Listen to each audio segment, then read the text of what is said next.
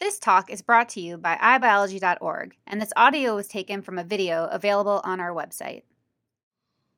Hello, my name is Robert Singer. I am a professor at the Albert Einstein College of Medicine and also a senior fellow at the Janelia Research Campus of the Howard Hughes.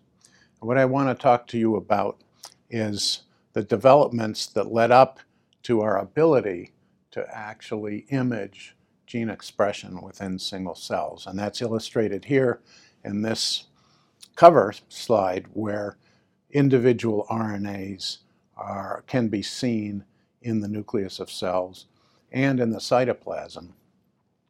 And this technology has taken a long time to develop, so I want to talk a little bit about the history of this technology. So what I would like to tell you is, in this lecture, is how we use the technique of in situ hybridization to detect single molecules in cells, in individual cells, why that's important. Why is it important to look at single cells? And why is it important to look at the RNA in single cells? And then I'm going to do a little history of the development of in situ hybridization from the pioneer days of using radioactivity to the modern era where we use fluorescence and this technique called fluorescence in situ hybridization, how it has evolved now into further technology which allows us to look at thousands of RNAs in cells. And then finally, what we can find out using this technique is that RNA localizes in cells and its translation is also likewise localized, and that's how proteins get to the right place. Just to refresh your memory, what is the central dogma that allows us to look at these things in individual cells?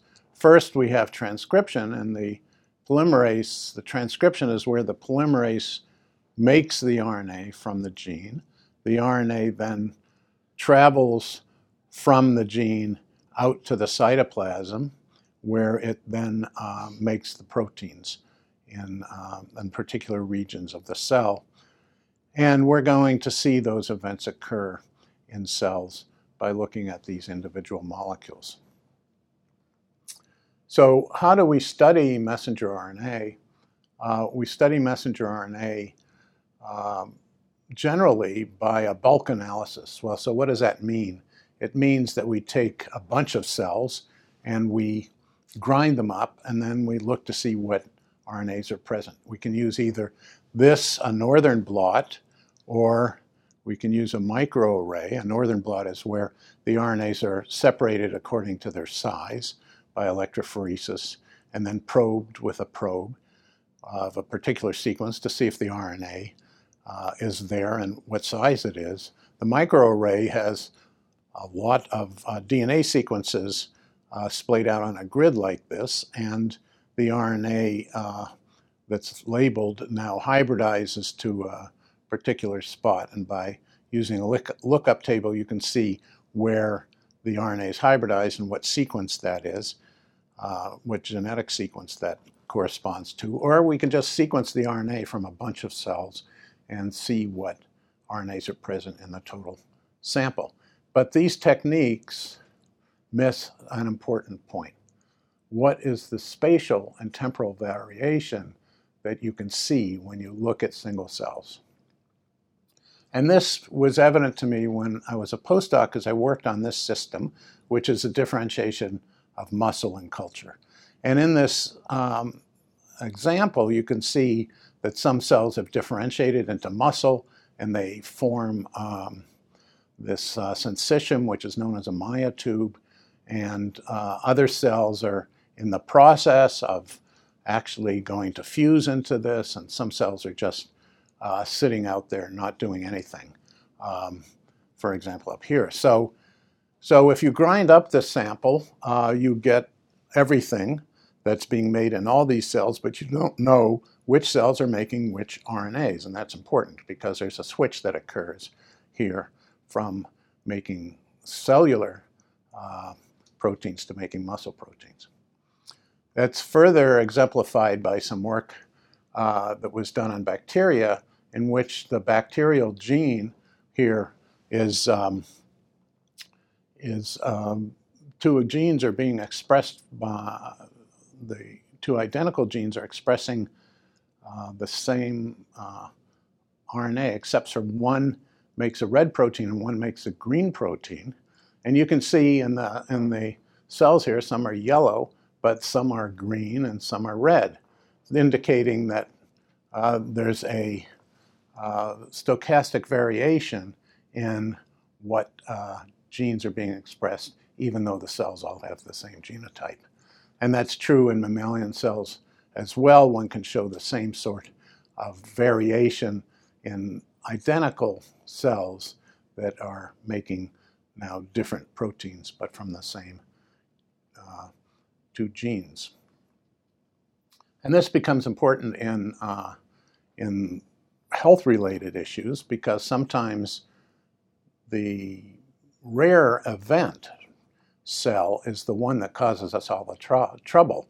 For instance, if that cell develops a chemoresistance during therapy, that single cell can expand by clonal expansion into a tumor, which is now totally chemoresistant. So to be able to follow those single cells are what we want to be able to develop the technology for. Aside from looking at individual cells, single cell analysis provides an additional type of information that's very important. And that's spatial information within the cell. So we know that cells are highly compartmentalized because they have different proteins in different parts of the cell: membrane proteins, nuclear proteins, proteins in mitochondria. And this compartmentalization results from the protein being sorted to the right place. But there isn't enough spatial information encoded in the protein to get it to the right place in the cell. Therefore, spatial information for protein compartmentalization has to come from localized RNA, and that localized RNA makes the protein in the right place. Hence, RNA itself must contain spatial information. And the question is, how do we access and define where that spatial information is? Well, initially, the approach that we used was to use a radioactive probe and to fix the cells and put these radioactive probes, they're labeled with tritium, on the cell and let them hybridize to their targets. But in order to detect the probes, we had to use a photographic emulsion. And the photographic emulsion then illustrates where the decay particle has hit, and it generates a silver grain, much as if it were a photon of light. And those silver grains build up over a period of time. Unfortunately, this time takes 3 months because isotopic decay occurs very slowly. Tritium decays once every 12 years or something like that. So you have to have a lot of molecules and a lot of decay to generate enough grains. But eventually you can see this sort of result, which is the first example that showed localization of an mRNA, in this case ß-actin mRNA. And you can see that the RNA is localized non-homogeneously in the cell. In fact, it's localized to the tips of cells, or in this case down here, to the leading edge of the cell, where the ß-actin protein is used for cell motility. I'll mention more about that later. So one can get this kind of information not as terrific resolution as one could get with fluorescence. So we thought about this problem of radioactive decay, because not only does it take a long time, but the decay causes spreading of the signal onto the emulsion. And you don't know exactly where the point source was that led to the grain, which is 5 microns away in the photographic emulsion. So we worked on developing a fluorescent method for localizing the RNA probe that hybridized to the RNA target of interest. So originally we went through a series of probe development. First, you can use a double-stranded DNA plasmid or bacterial artificial chromosomes or RNA probes. And all of these are labeled by enzymatic methods which copy the double-stranded DNA, and all of them caused problems because the double-stranded DNA self-hybridizes and causes spurious signals. So that wasn't a very good approach, and it was only until the 90s that we developed single synthetic oligonucleotides that were coupled to fluorochromes that could be used as probes. So the first fish images that we got were very clear that that fluorescence gives you high resolution. So this is a single gene. It's actually an integrated virus in a human chromosome 1. And you can see the two genes, the alleles of the genes, exactly displayed with these two bright spots on the metaphase spread. So this was our indication that the fluorescence in situ hybridization was going to be a very accurate and precise technique. So just to summarize how this is now done, we take a single-stranded DNA probe with fluorescent dyes coupled to it. We put it on the cell, and it finds its way to its target RNA, whatever the sequence is. And the fluorescence would tell you where the RNA is in the cell.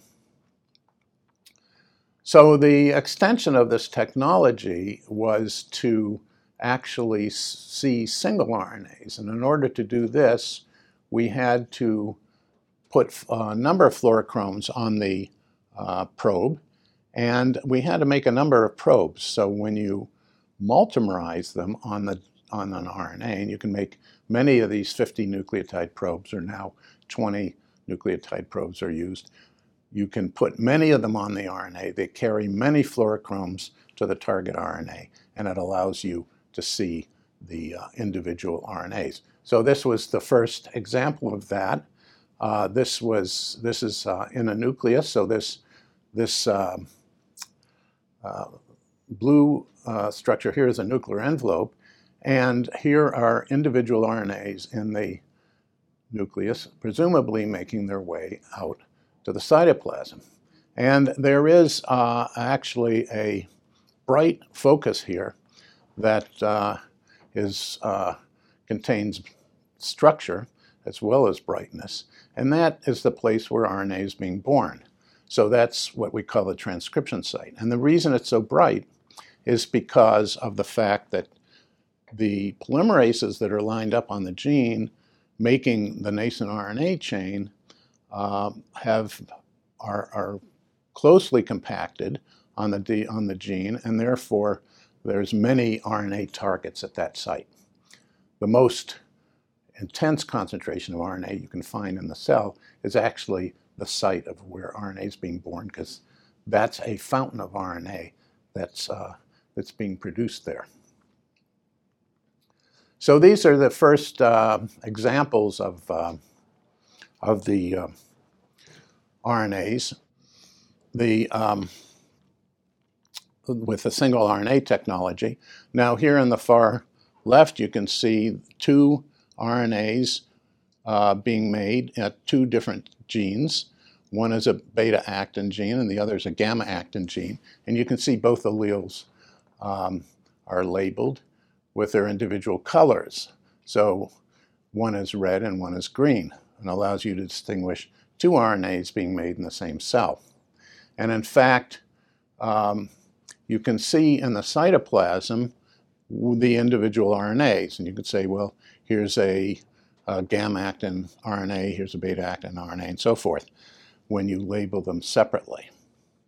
Now, when you label them on the same RNA, okay, so now we're putting the red and the green together on one RNA, you can see both those colors co-localize because they're attached to the same molecule. And you can even see here on this RNA over here, the green part is the 5' end of the RNA, the red part is the 3'. So you can even see the orientation of the RNA is pointing down and to the right. And in fact, you could put on now a third color, a blue color, and the blue color is here at the very 3' end of the RNA, so in the untranslated region. And it's only 300 nucleotides away from the green, and you can see the green and the blue actually co-localize and give you white.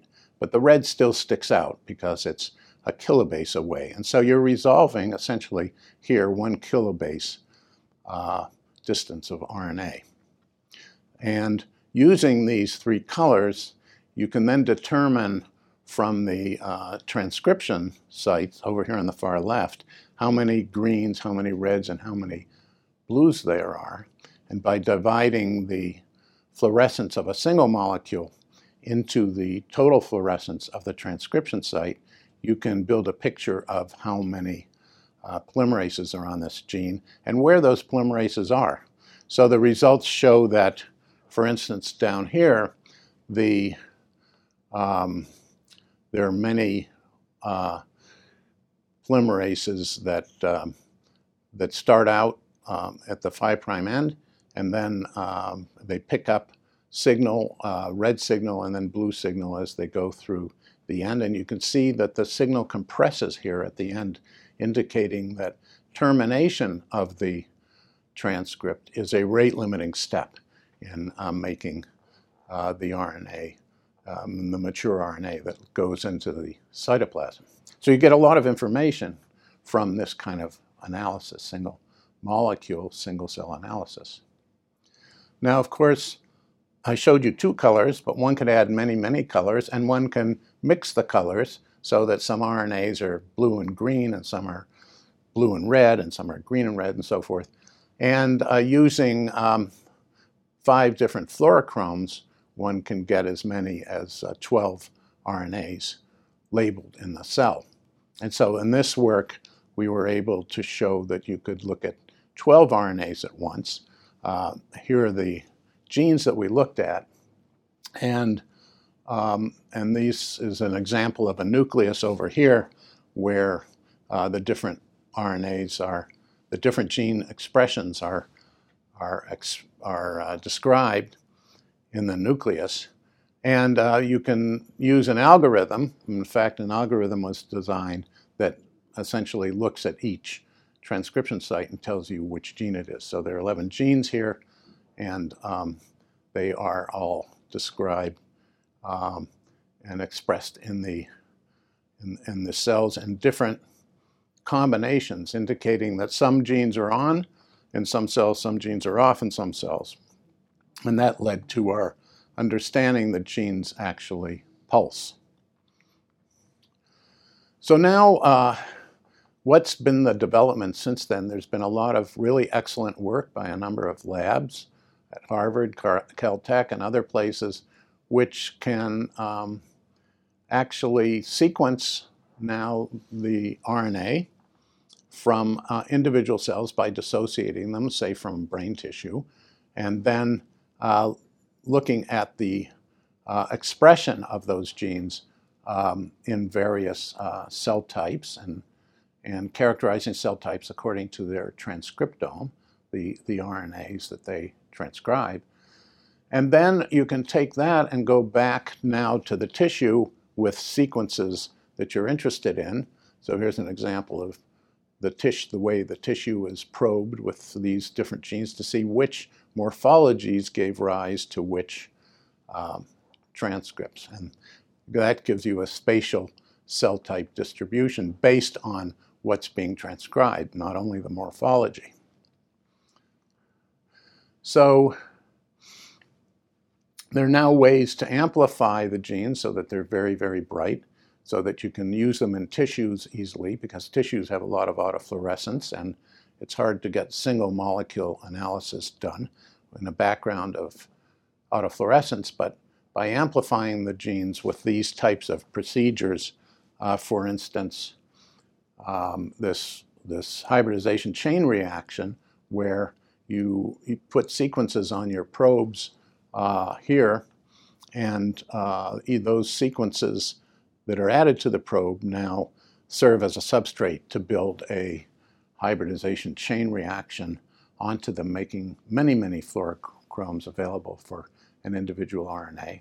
Or a variation of this called RNA-scope allows you to use two probes together that when they hybridize together in the same RNA, they allow you to generate this hybridization tree, which now amplifies the signal.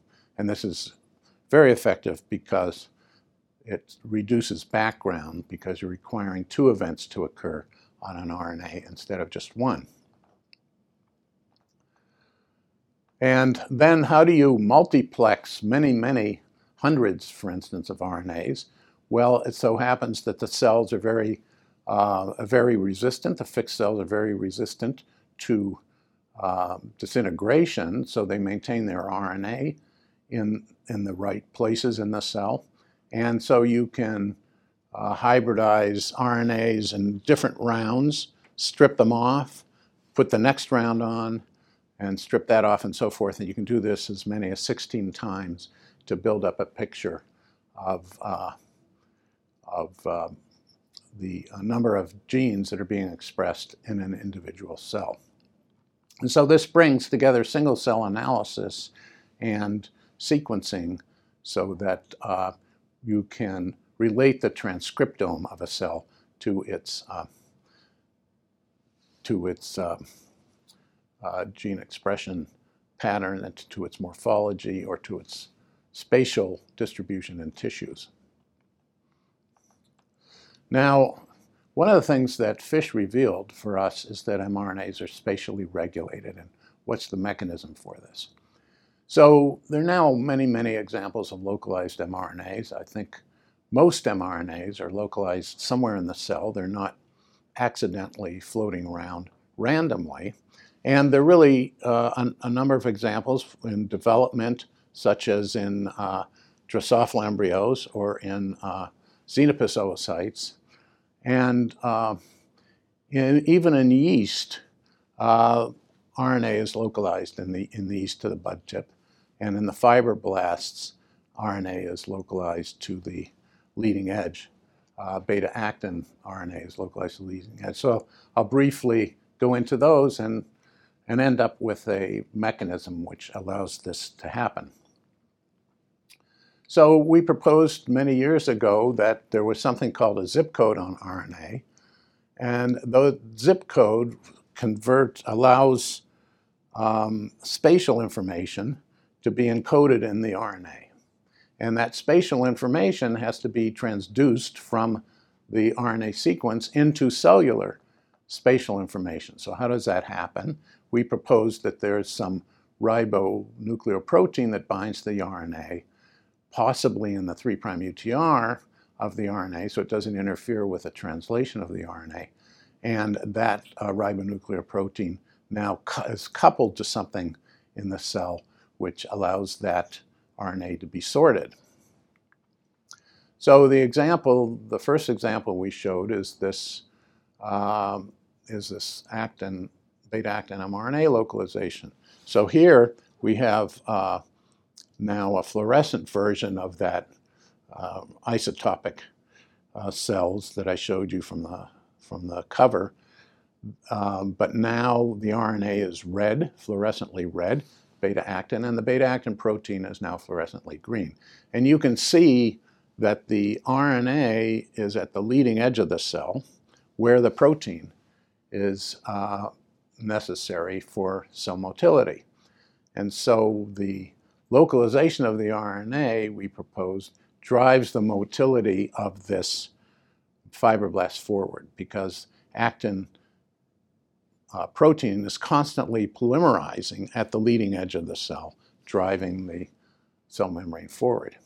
So if you chop up this beta-actin RNA into little pieces and you make a reporter, and then you see where each piece contains the information to carry the RNA to the right place. You come down to this place in the 3' UTR that we call the zip code.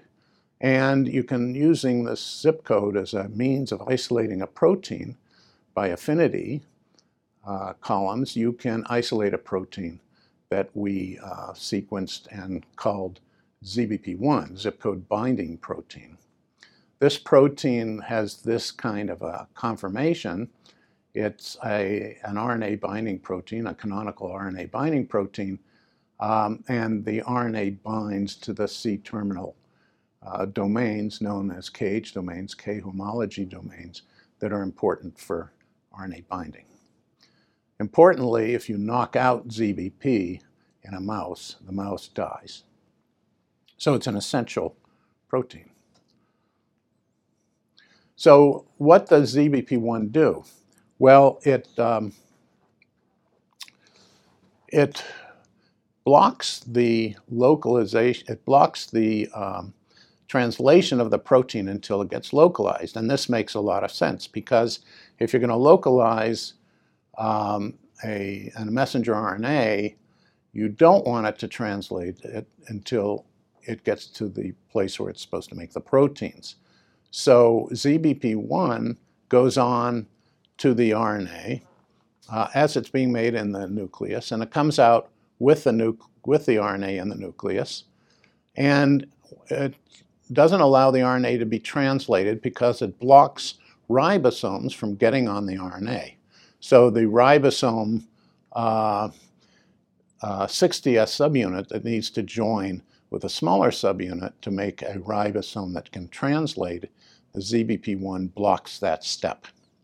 Okay, so then how does it get off and allow the RNA to translate? Well, at the end of the line, in this case at the periphery of the cell, but it could be the growth cone of neurons, it could be the spine of dendrites, it will then be phosphorylated on a tyrosine residue, and that phosphorylation will cause ZBP1 to let go of the RNA, and the RNA at that point can be translated.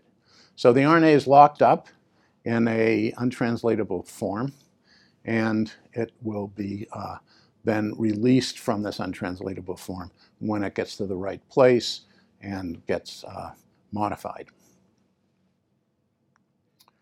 Now, just to illustrate this, here is an impaired ZBP1 that can't bind the RNA, and you see a movie here of this cell in the middle that's expressing the modified ZBP1 that can't bind RNA, and you see that cell, it goes this way, it goes that way, but it has no direction to it.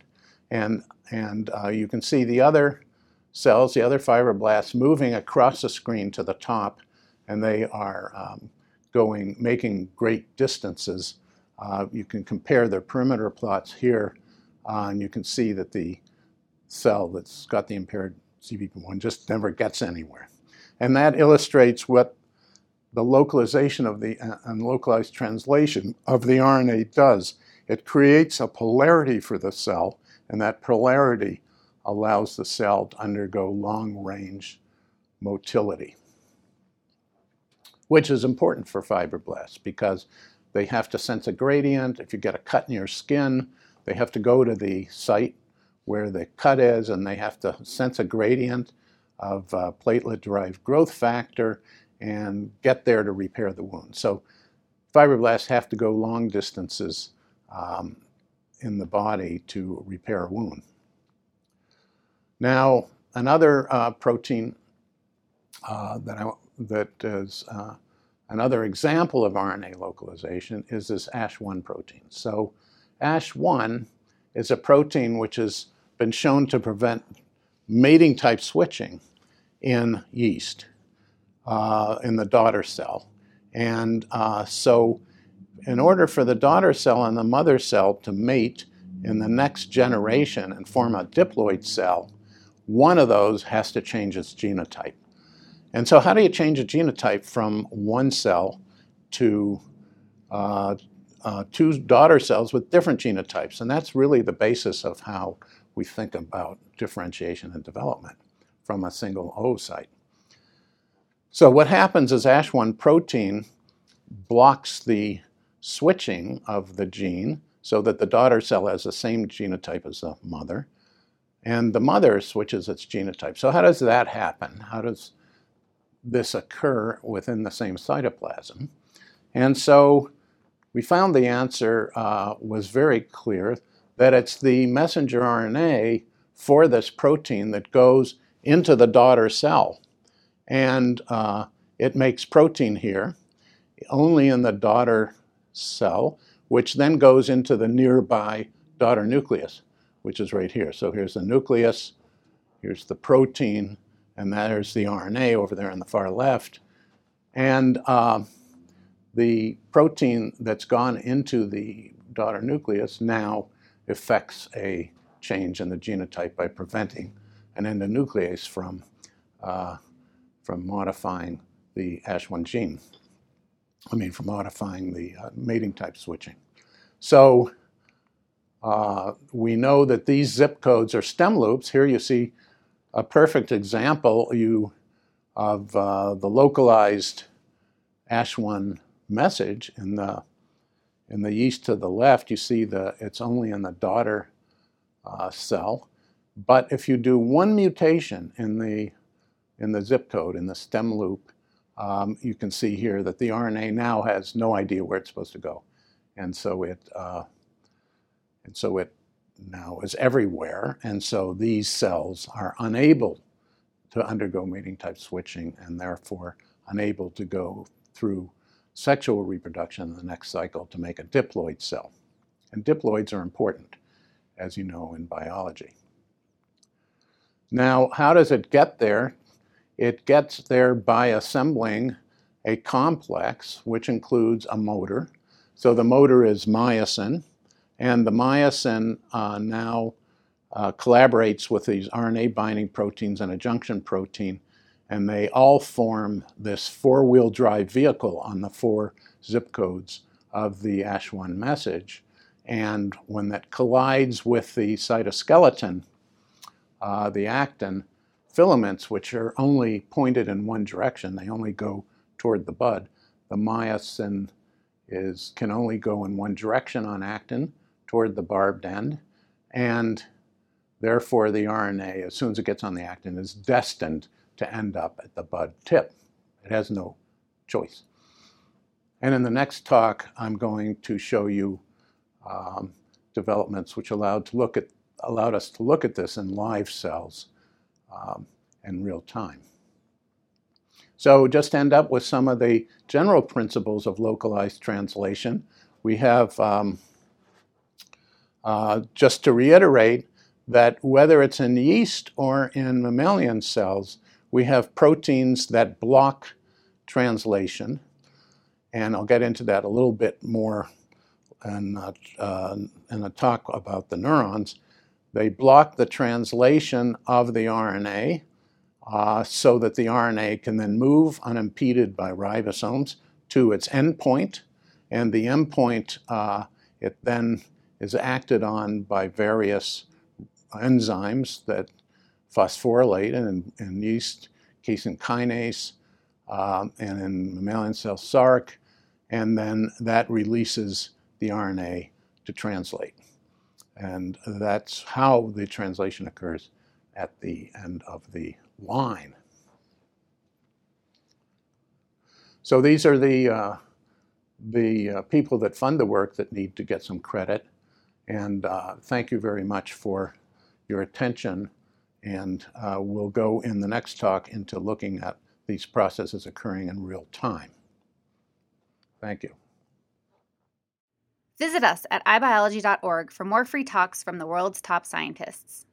This talk was brought to you with support from the National Science Foundation, the National Institute of General Medical Sciences, and the Lasker Foundation.